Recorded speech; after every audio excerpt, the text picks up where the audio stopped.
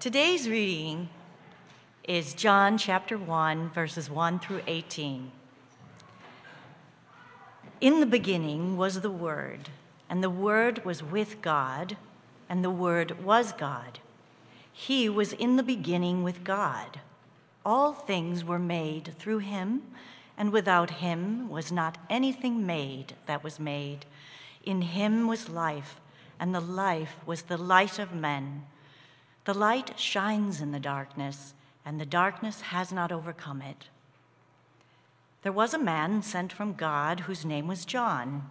He came as a witness, to bear witness about the light, that all might believe through him. He was not the light, but he came to bear witness about the light. The true light, which gives light to everyone, was coming into the world. He was in the world, and the world was made through him, yet the world did not know him. He came to his own, and his own people did not receive him. But to all who did receive him, who believed in his name, he gave the right to become children of God, who were born not of blood, nor of the will of the flesh, nor of the will of man, but of God. And the Word became flesh and dwelt among us, and we have seen his glory, glory as of the only Son from the Father, full of grace and truth. John bore witness about him and cried out, "This was he of whom I said, 'He who comes after me ranks before me,' because he was before me. For from his fullness we have all received grace upon grace. For the law was given through Moses, grace and truth came through Jesus Christ. No one has ever seen God, the only God, who is at the Father's side. He has made him known." The word of the Lord.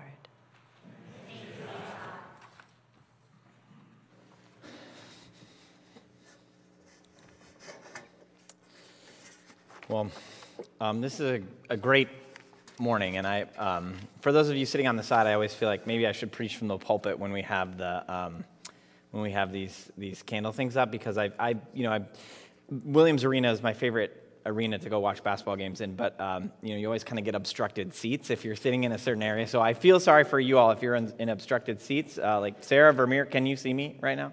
Like, is this okay? All right, and Gordon, like if that's okay for y'all, then I think it's probably okay. And Eric, what can we do? Okay, all right. I feel sort of bad and awkward that you're sitting over there. So I'll only make eye contact with people in the center section here. And it's the last Sunday of Advent. And so as you notice, probably with the worship sets, they're becoming more and more kind of Christmassy or Advent-y.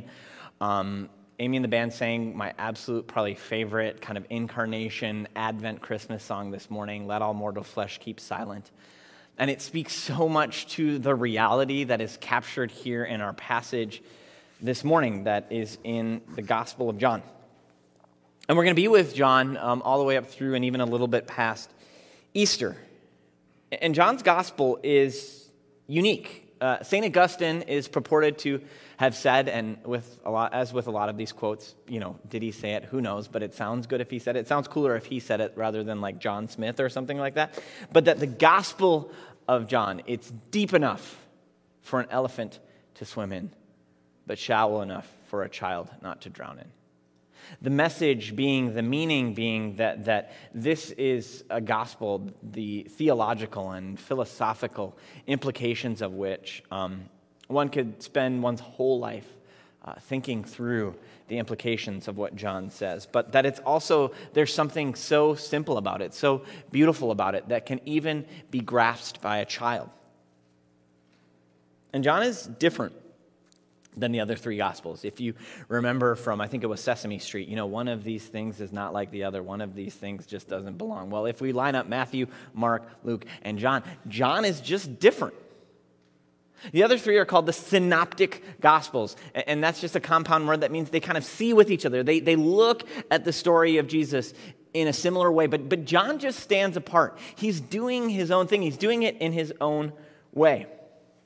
He tells the story of Jesus differently, beginning right here as we can see with the prologue. Mark starts with John the Baptist, crying out in the wilderness. And Luke and Matthew, each in their own way, they tell the story of Jesus' birth. They start it around that. But John's story begins quite a bit earlier than that. He begins in the beginning. Now, in our fall series in the Narrative Lectionary, Matt had the privilege of preaching from Genesis 1. In Genesis 1, John chapter 1, they're both kind of those passages where you go like, there is so much going on here.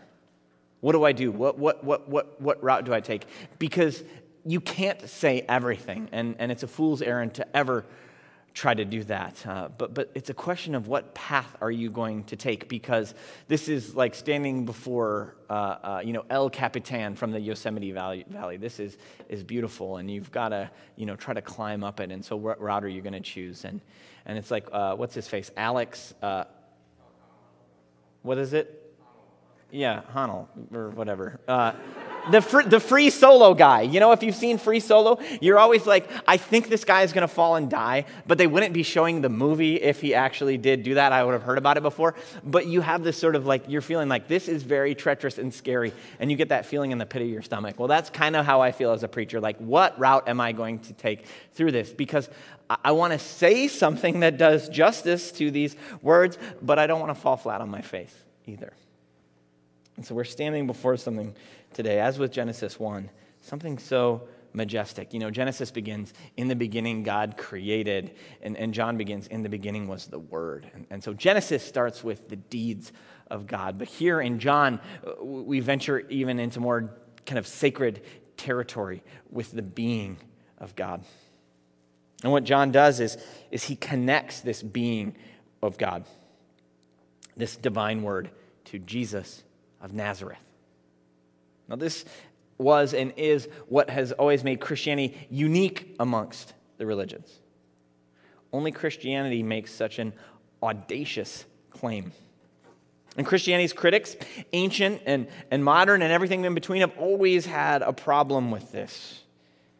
Gotthold Lessing, G.E. Lessing, as he generally goes by, like G.E. Smith from the Tonight Show band, but G.E. Lessing, one of the great figures of the Enlightenment, a German in the 18th century. He was the son of a Lutheran pastor, and he struggled with the Christian faith, and he remarked that the accidental truths of history can never become the proof of the necessary truths of reason. And that was one of his axioms and his most influential sayings, that the accidental truths of history can never become the proof of necessary truths of reasons. He thought that universal truths, things that could be held by every rational and enlightened human being, were like mathematical proofs, something that was accessible to every human mind operating according to reason.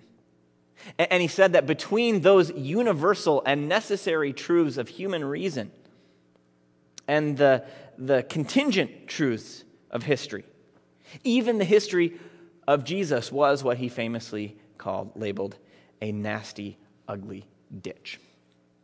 So there's the pure, universal truths available to reason, and then there's a nasty, ugly ditch and on the other side of history. And you can't cross one to the other. Claims about God, about morality, about truth can never be based on history. Because history is contingent. You literally cannot repeat history. As much as we have that saying, history repeats itself, it doesn't. Sample size of one with every single historical event.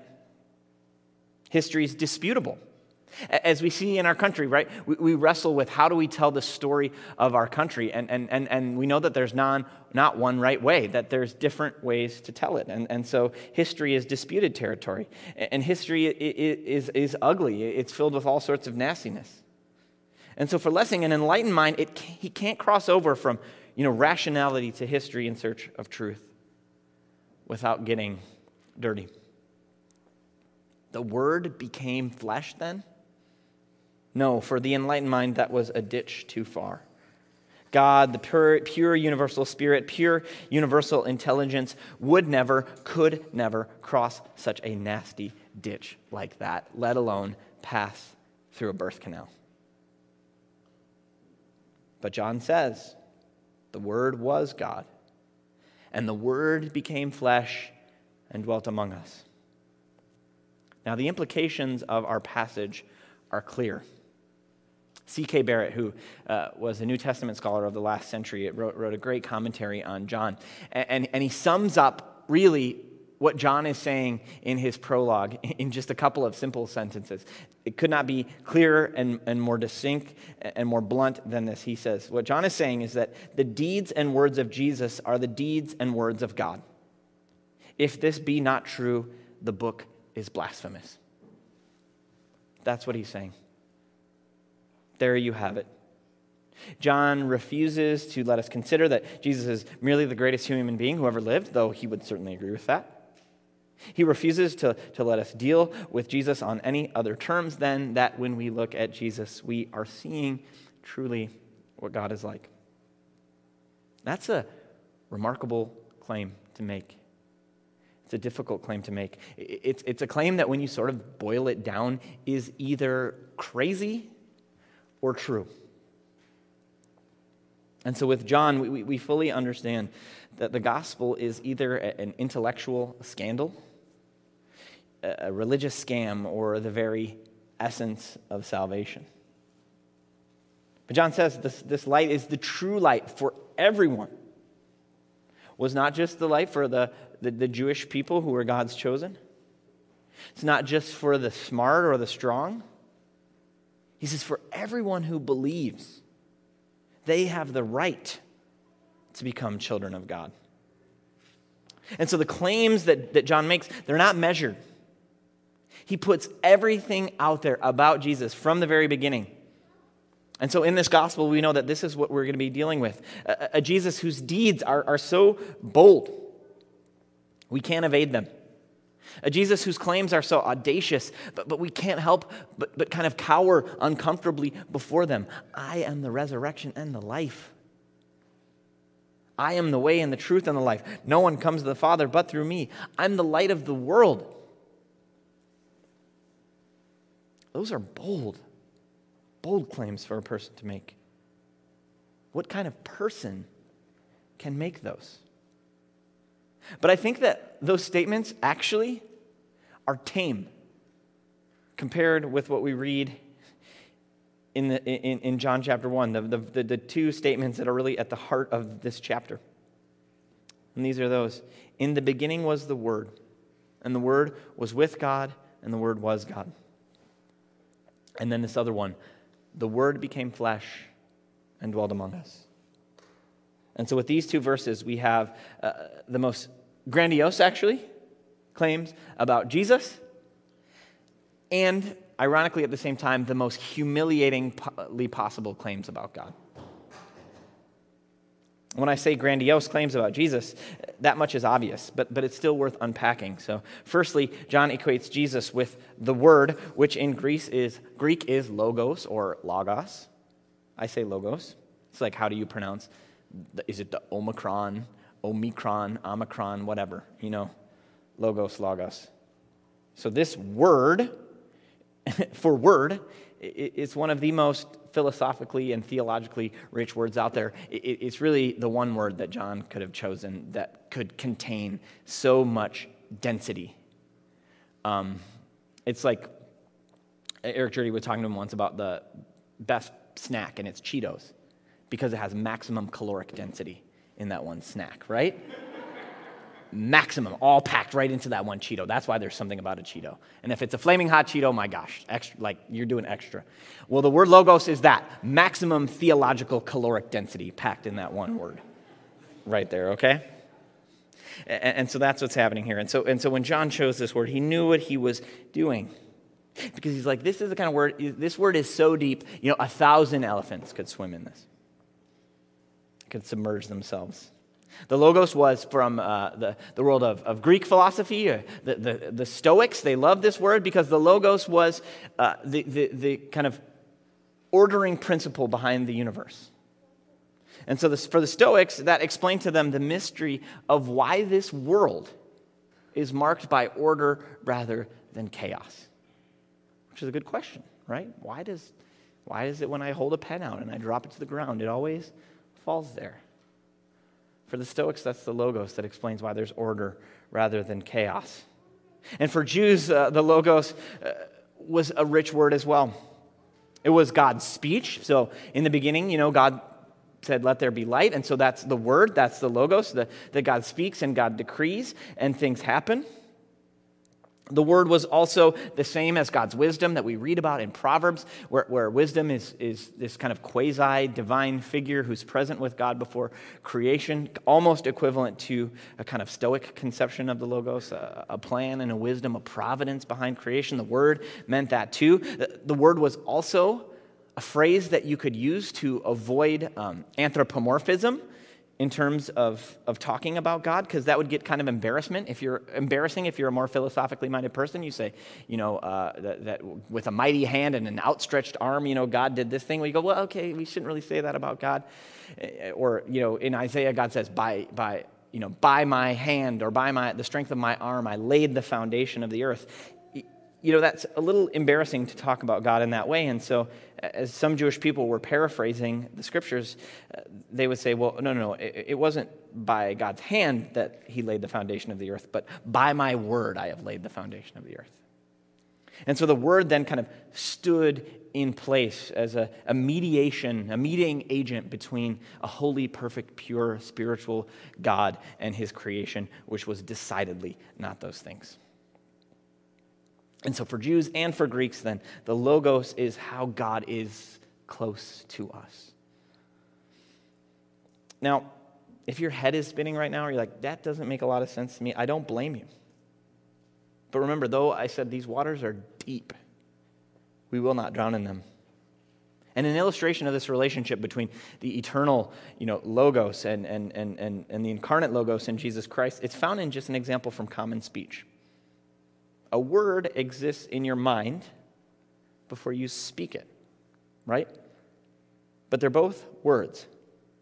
And in order for someone outside of that mind to know the word, it has to be spoken. And so the eternal word, the eternal Logos, is formed in the mind of God, as it were, always and forever. But that word was spoken when Mary conceived and bore a son. So it's this spoken word that reveals the mind, character, and nature of the speaker. And so in effect, Jesus is God's spoken word, the one who fully reveals the mind, character, and nature of God. All that to say that whatever makes God God, the word shares in that. So as to say that Jesus shares in that too. And much of Christian theology since its inception has been our attempt to make sense of that most incredible of claims about Jesus, because it gets to the very heart of our understanding about what kind of God is, and what kind of human being Jesus is, and what kind of religion Christianity is. Our best and our brightest minds have tackled it. Oceans of ink have been spilled explaining the truth and reason embedded in these claims. In the beginning, the Word was God, and the Word became flesh and dwelt among us. But for us, this isn't just a truth to be explored or pondered, but good news to be shared. Because we don't have to wonder or guess what God is like. All we need to do is look to Jesus. Now, as grand as the claims that John makes about Jesus are, as I said, he also makes claims about God that are, on their face, humiliating. We could say that John exalts Jesus to the heavens, but that he drags God down to earth, to the dirt. Recall that God in Christ placed him on the wrong side of Lessing's ditch. The humiliating claim that Christians make about God is right there in verse 14. The Word became flesh and dwelled among us. That word flesh, it's a loaded word in Scripture, especially in the New Testament. But Isaiah said, all flesh is grass, and the grass withers, and the flower fades, but the word of the Lord stands forever. So why would the never-fading word ever choose to become like the ever-fading grass? New Testament, Paul contrasts, life in the flesh and the spirit. And Jesus himself says to his disciples, he says, come, keep watch with me, as he's praying in agony in the Garden of Gethsemane the night that he's betrayed, pictured in that window right there. He's praying, he asks his disciples to keep watch with him, and they can't. They fall asleep. They fail him multiple times. What does Jesus say? He says, the spirit is willing, but the flesh is weak. And so flesh represents human frailty, human weakness, human vulnerability. So try substituting those words in verse 14. The Word became weak. The Word became frail. The Word became vulnerable and dwelled among us. The God of the universe entered into his creation in all of its vulnerability. Not as a great king, not as someone rich and powerful, but as a helpless baby born in Bethlehem. If that were not true, it would be blasphemy to ever denigrate the God of the universe with such claims. But for Christians, the incarnation, the enfleshment of the Word is at the heart of the good news, because it means that in Jesus, God has taken on himself everything in this world, everything in us that is weak and frail and vulnerable. Gregory of Nazianzus was one of the ancient Greek fathers of the church. And it was an early struggle in the church. They go, these claims, it's too much to say that about God. And so somehow there had to be some kind of division in Jesus between that which was, divine and that which was human. Because God couldn't really have become that vulnerable and entered into it that fully.